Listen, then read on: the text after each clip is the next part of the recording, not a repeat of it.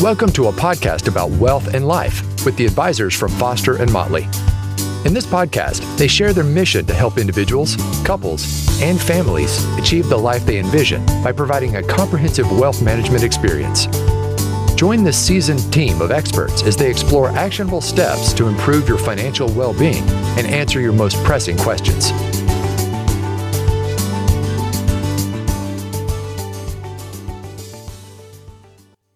Welcome back to Foster and Motley's podcast about life and wealth. This is actually part 2 of a discussion about preparing financially for retirement. I'm Patrice Sikora, and with me are Foster and Motley's Luke Hale and Rachel Rasmussen. Luke is a financial planner. Rachel is an investment manager. And we're going to pick up with what you should know about contributions to retirement accounts and distributions from those accounts. Luke, you get the first crack at this. Looks like there are lots of ways to contribute to a retirement plan. Tell me. Yeah, I think it's important that we think of people's use of a retirement plan in 2 phases. There's the put the money in, and then there's the take the money out. So in the put the money in, the contribution phase, there's many things that we get questions about. We get questions about how much can we do? We get questions about my employer matches. What does that mean? How should I go about making sure I get that? Is that really even important? And then later on, we get questions about how do I take the money out? And we'll talk about kind of smart ways to take the money out and things that you need to think about. And you have to actually think about how you're going to take the money out when you're putting the money in. We want the money in the right places to give you the most flexibility to take the money out in a smart way when that time comes. So in the contribution phase, the most common kind of plan that we run into and we help our clients with is the 401k. Mm-hmm. A 401k is a retirement plan for for-profit corporations. The not-for-profit community has an equivalent plan called a 403b.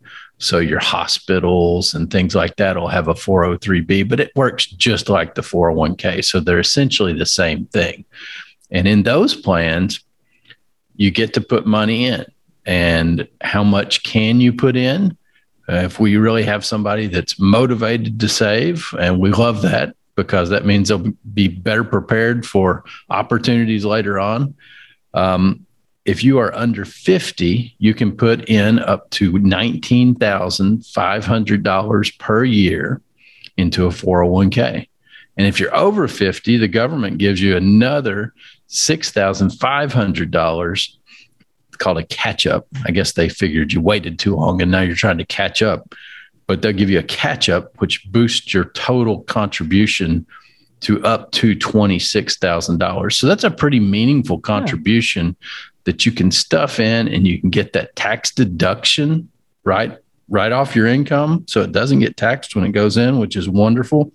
And then anything that you make on it, the gains, the interest, dividends, those are all tax deferred. You don't pay anything until you take the money out. So we think that that's step 1 in most people's financial plan is let's try to put a bunch of money in the 401k and let's load that up. Let's take advantage of those tax benefits. Talk about employer match for just a second. We talked about that a little bit in our last podcast. So for anybody that would like to learn more about that, maybe they can go back and revisit that one. But most employers will match your contribution at some percentage up to 5% of your contribution. Some of the really generous employers match it up to 10%. I've seen some universities that have your first 10%, they'll put some kind of match against your money that you put in. So when we think about matches, I want our listeners to think about free money. If I put in $1 and my employer puts in $1, I just made 100% rate of return on my contribution. We can't do that in investments with any regularity. I wish we could do that, but that is maybe the best investment you'll ever make is putting those dollars in to collect the company match. So figure out what your company match is, and at a minimum, put in enough of your paycheck to get the company match. Now, you do have to, in many cases, wait to have that vested, correct? Yeah, sometimes the company match portion is often tied to a vesting schedule. The money that you put in is always, you're always able to get that back. If you leave your job, you can roll it to an IRA or take the money out. We wouldn't advise taking the money out, but you can. But that's always your money. But let's talk about what a vesting schedule is. A vesting schedule is a way for the employer to try to keep you around a little longer. So essentially they say, you can have the company match or you can have the profit sharing contribution, but you have to hang around for 3 years. And then after 3 years, hey, it's yours. So some employers, the most common one we see is probably a 3-year cliff vesting. And that means that you stay for 3 years, then you get all the matching contributions that have been made or profit sharing contributions in that first 3 years of your employment and forever after. There are some less common types of vesting schedules that maybe stretch that out to 5 years, maybe make the vesting schedule contingent on each year's profit sharing, but those are more uncommon. Mm-hmm. So especially in today's market where I think employers value their employees more than they used to because good employees are hard to find. They're trying to keep them around. They're not trying to run them off. So the 3-year vesting schedule or immediate vesting in many cases is what we see on our employer plans of our clients. All right. Now you talked about 401k, 403b, your usual IRAs. What about the Roth accounts we hear about? What makes them different? Roths are special. You don't get a tax deduction when you contribute, but here's the magic of the Roth. Once you put the money in and it grows, you get to take the money out later tax-free. So no tax deduction up front, tax-free later. So it's a little bit of a delayed gratification concept. Mm-hmm. You know, the tax deduction is a benefit that you're actually giving up now in order to maybe get something better later. But it can create, if it's invested properly, and you're thoughtful about your contributions, it can create a really nice stream of tax-free income later on. And we just don't have many of those available to us within the tax code. The government always likes their taxes. That's how that they're kind of running a business. The Roth is actually something that is a really good individual investor move. Because if I put in $6,000 into my IRA and it grows to, I make a great investment in, you name the company, Zoom Video, and now my $6,000 is worth $50,000. Well, you know what? The government's never going to get their taxes on the gain that I made in that stock, and I get to keep it. So when I want my 50 later, I just withdraw it, and that could very much help me when I need money to one, supply the money I need for my spending, but two, to develop my spending plan in a way that's very tax conscious, and I won't pay very many taxes. Rachel, you look like you've got something to say. I'm just thinking about the investments that go into all these plans, 401k, Roth, taxable accounts. You know, it's important to get all of the benefits that you can get on the match and the before tax contribution. But beyond that, being mindful about the types of investments that you put into these accounts can really add up to better after-tax returns. So I think we touched a little bit about this last time, but certain investments are a little bit more tax efficient with the current code. So dividends, for example, those are taxed at a lower rate than your wages. So let's say you have a stock, P&G or Walmart or whatever, they pay a dividend to their investor that comes in as cash to the account, well, those dividends, you have to pay tax on them if they are in a taxable account, but it's at a lower rate. Contrast that with an investment like a publicly traded real estate investment, a REIT. Well, those are more ordinary income, so they're taxed at a higher rate. So by positioning certain investments in one account versus another, you can improve your after-tax returns. It's really cool. And something we like to be pretty mindful about as we invest client portfolios. What makes sense in each of these accounts for the client? And some of it depends on age and risk tolerance and many, many factors. But I find that fascinating. And beyond that, we often get told, oh, my Roth account's great, my taxable account, not so much, or my IRA is better. And the thought is, it's because that it's a taxable account or an IRA account. It's more about what are the investments that are in that account that are driving those returns. So let's say you have more stock in an account or more bonds. Well, in a great stock market, the stock heavy funds are going to do better. In a bad stock market, the account with the bonds is going to do better. At the end of the day, it's all your money. So we like to think about all of these factors when coming up with what investments should be in what account and also what's driving the returns. So Rachel, tell me about bonds. You mentioned investment stocks and whatnot and dividends, but what about bonds? Where should they be? That's a great point, Patrice, because bonds are in a lot of portfolios, a lot of accounts.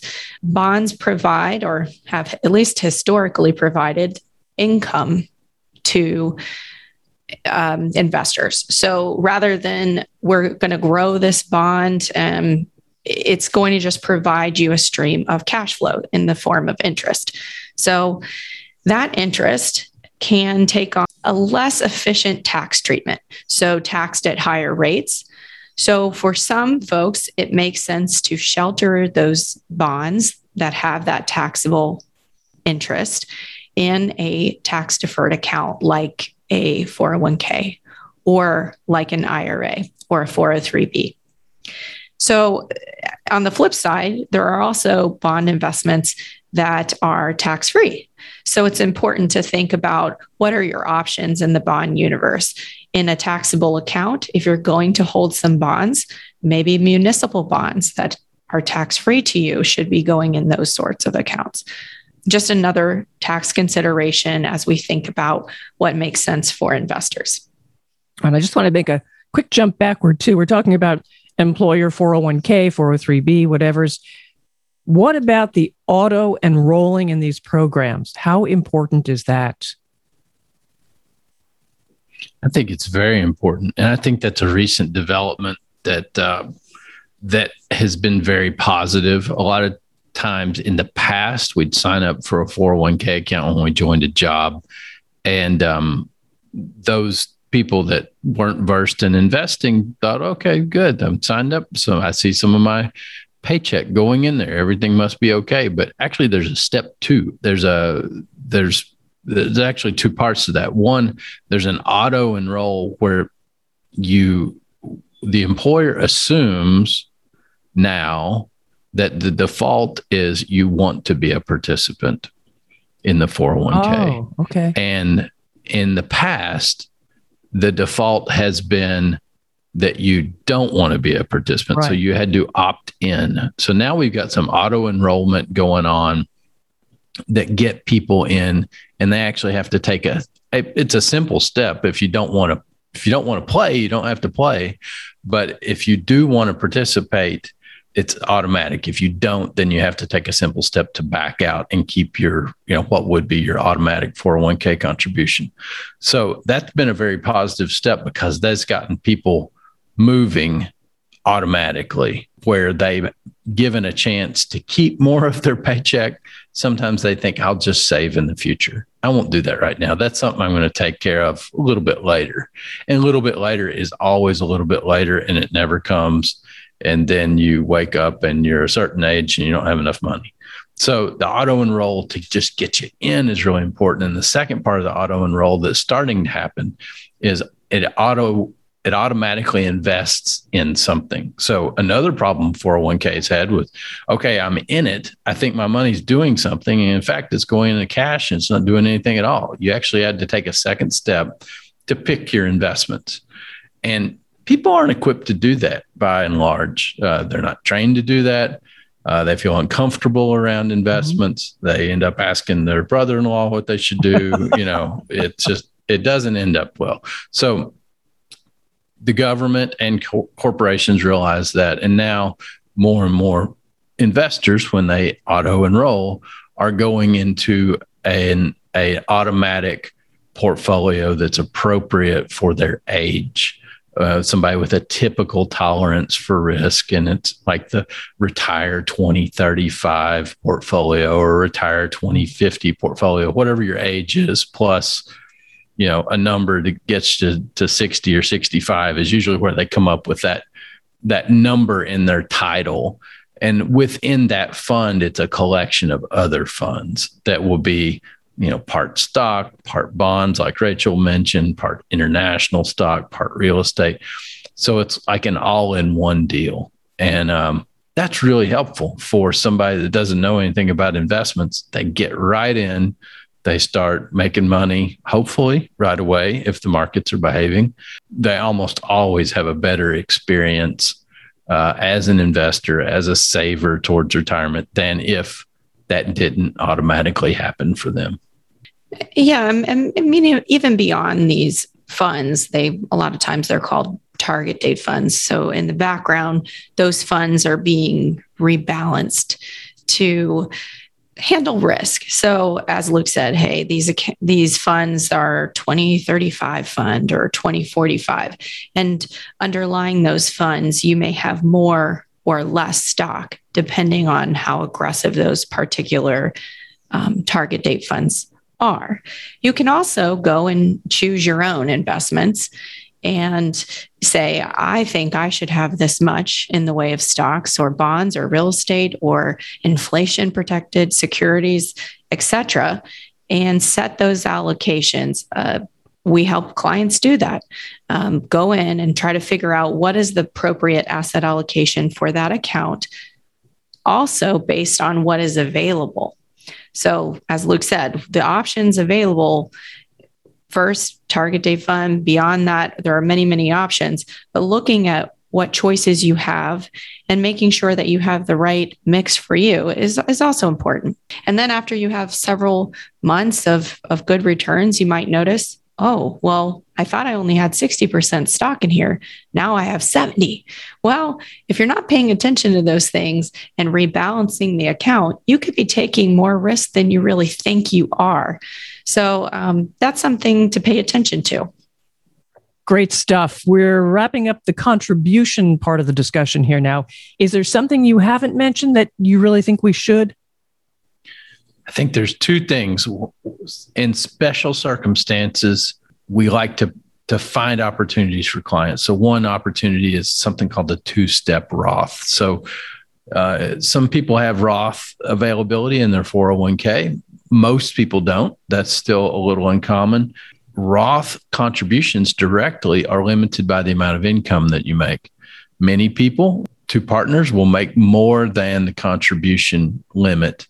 It's around $200,000, a little bit less. It phases in. It's a little more complicated than just saying a number. But if you're above that, there's still a way to stick money in a Roth IRA. It's called a two-step or a backdoor Roth. So I think these are fun. Anything with a backdoor to it, I'm attracted to, because that means maybe not everybody can get in. So you have to have a certain fact set. You can't have a traditional IRA. So all your money would pretty much have to be in your 401k plan. But then there's a way to make a contribution into a non-deductible IRA and then immediately convert it to a Roth. So for whatever reason, and it feels like a loophole that should have been closed, but it hasn't been, and it's well known, and it's been well known for 10 years, they allow this. So this allows people with a higher income to participate in the Roth. We think it's a really neat opportunity. So husband and wife partners could contribute up to $12,000 a year, $6,000 per person for under 50, $7,000 per person for over 50 for that. So you start stacking that money up, pretty soon you've got a nice amount of money in a tax-free investment account that you really shouldn't be able to do. But because you work with smart people that know about this kind of thing, you can do it. And then the other thing is sometimes we work with physicians in particular that work with universities. So they'll have a physician practice that's connected to a university, and they actually get to do more saving than usual. So these are people that are beyond meeting the maximum contribution limits. They want to know, where can I put money in a smart way? I've got more than I need. And they can do something called a 457 deferred compensation plan. That's a government-oriented deferred compensation plan, which has the same limits as a 401k plan. We said over 50, that'd be $26,000 a year. And you get to do a 401k or a 403b often in their case. So you get to stack those up on top of each other. And that's a big deal. It's a little bit uncommon to see the right fact set that has those two things that are available. But when we do, we can really do some nice savings work with those clients. And one other thing that's important to note, we talked about vesting schedules and how the employer can keep some of the money that they've contributed to your plan should you choose to leave before your money is fully invested. What you have put in is always yours. That is not subject to vesting. So as you think about putting in quite a bit of money, whether it's a 401k, 403b, the money, the dollars that you put in are not subject to vesting. That will always be yours. So you can take it if you choose to leave that employer. All right. We've talked about money going in. Tell me about money coming out. Can you just say, hey, I want my money now? Almost. It's always your money. So now it's time to start going back the other way with it, bringing it back into your bank account. And so you can spend it and do fun things that you've saved up for. So I think the key overarching strategy in this that I'd like for people to consider is you have different tax rules associated with different account types. 401k is a different set than your taxable brokerage account or your savings account at the bank. So if you say, I need $100,000 to live in retirement, we can piece that together. So maybe we get $35,000 out of the savings account at the bank, and we get another $20,000 out of a Roth IRA, and then the balance out of a 401k. Maybe that works best for you and allows you to keep the wealth that you've worked so hard to accumulate. It lowers the tax burden by creating this recipe that ultimately forms up your new retirement paycheck. And the way that works is, we take a little bit out of a Roth, a little bit out of your maybe your brokerage account, a little bit out of your 401k or IRA, and then we would put all those together and send them to your bank account. And every month you'd have $12,000 a month show up if that's what you told us that you needed to be comfortable to live. And you would know that that was happening in a very tax efficient way. And so it's important to know that you don't just turn to the 401k and start getting your money out when you retire. It's really more artful than that. You need to be thoughtful about the way your income is composed. And if you are thoughtful, you will end up with more money at the end of the day. And even taking that a step further, because I love what Luke's talking about here, is your living needs. So if you look at how much you need to come out of all of these accounts, if you look at what you're spending it on, and a portion of that is either gifting to family or gifting to charity, it's really an advantage to you to be mindful about what your opportunities are to maximize those gifts. And I know we talked about this on a previous podcast, but looking at your various retirement buckets, if you have a $10,000 gift, you can really take full advantage of the code by perhaps giving that money direct from your IRA through what's called a qualified charitable distribution, QCD. Or you could give appreciated stock. I know we've talked about this a little bit as well. So in your taxable account, you look at a very nice stock investment or another type of investment that has done well over the years. You can just gift it outright. So rather than saying, hey, I need all of this in cash for my paycheck, well, maybe some of it can be done in securities or from a specific account. So that's where you can turn to a financial planner and say, this is what I'm looking to spend the money on. What's the best way to do this?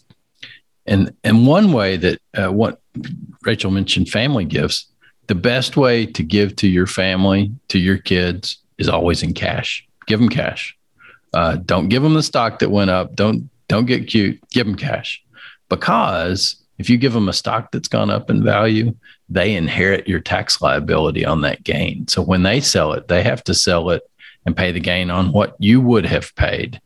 So just give them cash. If you want to give them a gift, they'll get a more full benefit from a cash gift than other types of gifts. If you just want to play around with them, give them the stock and see if they're going to do it. I was going to say, maybe they want to pass on that tax liability, Luke. Double whammy, win-win, giving and avoiding the tax. Who knows? And if they're smart, they'll just say thank you. Right. Very good. Right. Now, you mentioned defined contributions, and let's look at defined benefits too. What are the different types of retirement plans? Defined contribution plans are the 401k, 403b deferred compensation plans that we've spent some time talking about. Defined benefit, those are what's referred to as our traditional pension plans. Those are becoming more dinosaur-like. Yeah, they are becoming extinct. The places that they still are healthy are within our governmental employee plans.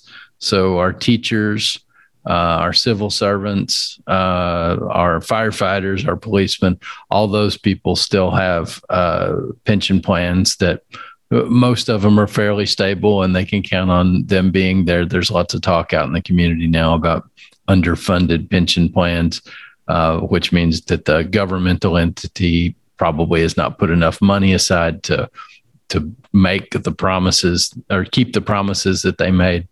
But when our clients do have a defined benefit or pension plan, it's really nice. It's almost luxurious now, because to just get a check every month deposited into your bank account, not have to worry about what the stock market did. It didn't, you don't care if it went up, it went down. You got $3,000 this month. That's just really nice. That's a kind of a peace of mind that more people used to have, and not many people have as much these days. So for our friends that get pension plans, good for you. There is a critical decision that these folks need to make when they start them, and it's usually a once in a lifetime, can't alter it decision. It's a big deal, and they really ought to get some advice around this. But it's on the survivor benefit. So sometimes they'll say, okay, we'll give you $3,000 a month, Patrice.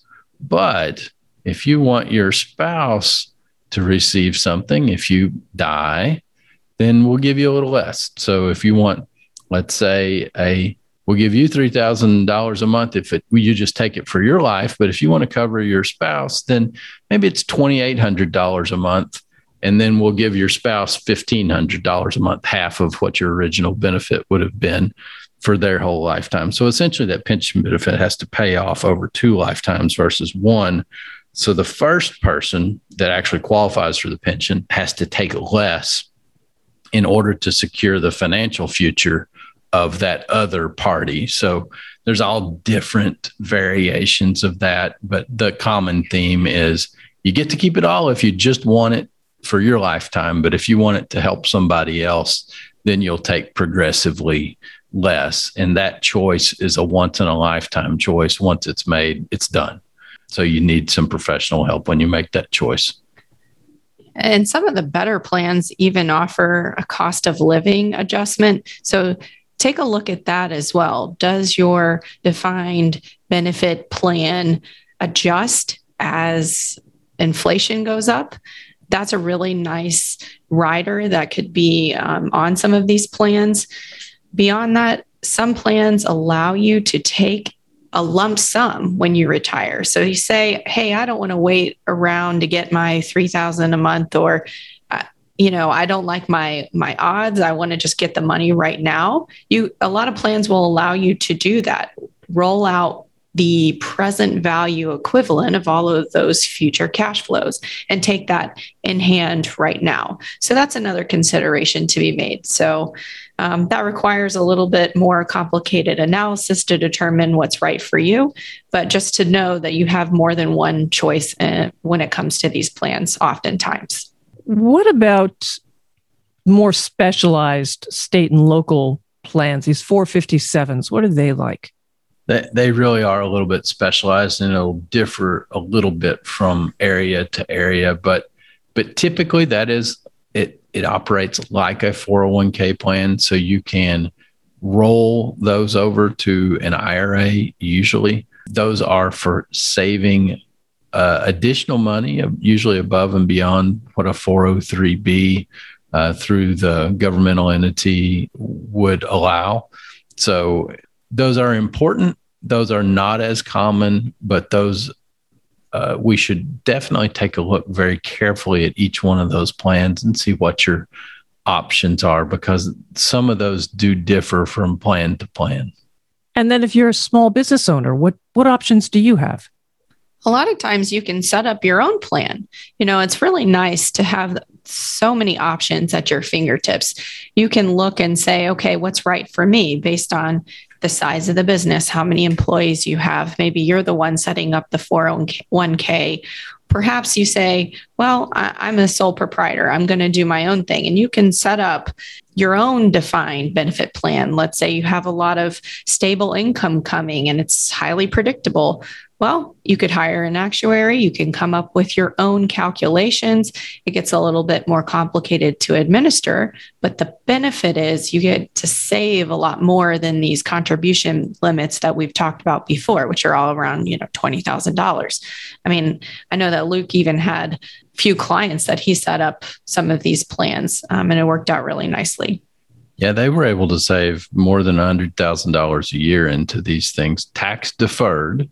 So again, if you make $300,000 and you put in $100,000 to the government, it looks like you only made $200,000. So that's your tax base. So we're able to save taxes or defer taxes on that $100,000 that was contributed to the plan. And those are neat tools when you have the right fact set. And as Rachel said, the right fact set is you have stable income, usually it's a smaller business, maybe less than 15 people. And then it matters what people work there and their ages are and things like that. So we can work with a skilled administrator on something like that. And as long as we present our clients as, hey, it appears that they have the right fact set, can you tailor a plan to their needs? Then a skilled administrator can say, yes, okay, this works. This is how we're going to do it. As long as we can be confident that they're going to be able to make $100,000 contributions for the next 5 years, then this works. And it's a way to really save some meaningful dollars in a really short period of time. All right. I'm going to ask again, as I did with the contributions, is there something about distributions we haven't talked about yet that you think should be mentioned? We've got so much information here in so limited time. Before you start, have a plan. Know how you're going to do it. That's where we can come in. And how can people reach you? You can reach us on the web, www.fosterandmotley.com, or you can give us a call at 513-561-0611. 6640. All right. Luke and Rachel can help you create that plan, folks. Listen to them. Get your retirement planning advice here, Foster and Motley. For more on this and other financial information you may find useful, make sure you subscribe or follow Foster and Motley's podcast about life and wealth. Share, please comment, and let us know any questions you may have. I'm Patrice Sikora, and let's talk again later.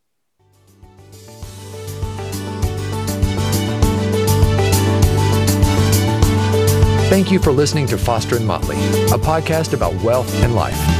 Click the subscribe button below to be notified when new episodes become available. The information discussed and posted represents the views and opinions of the guests and does not necessarily represent the views or opinions of Foster and Motley.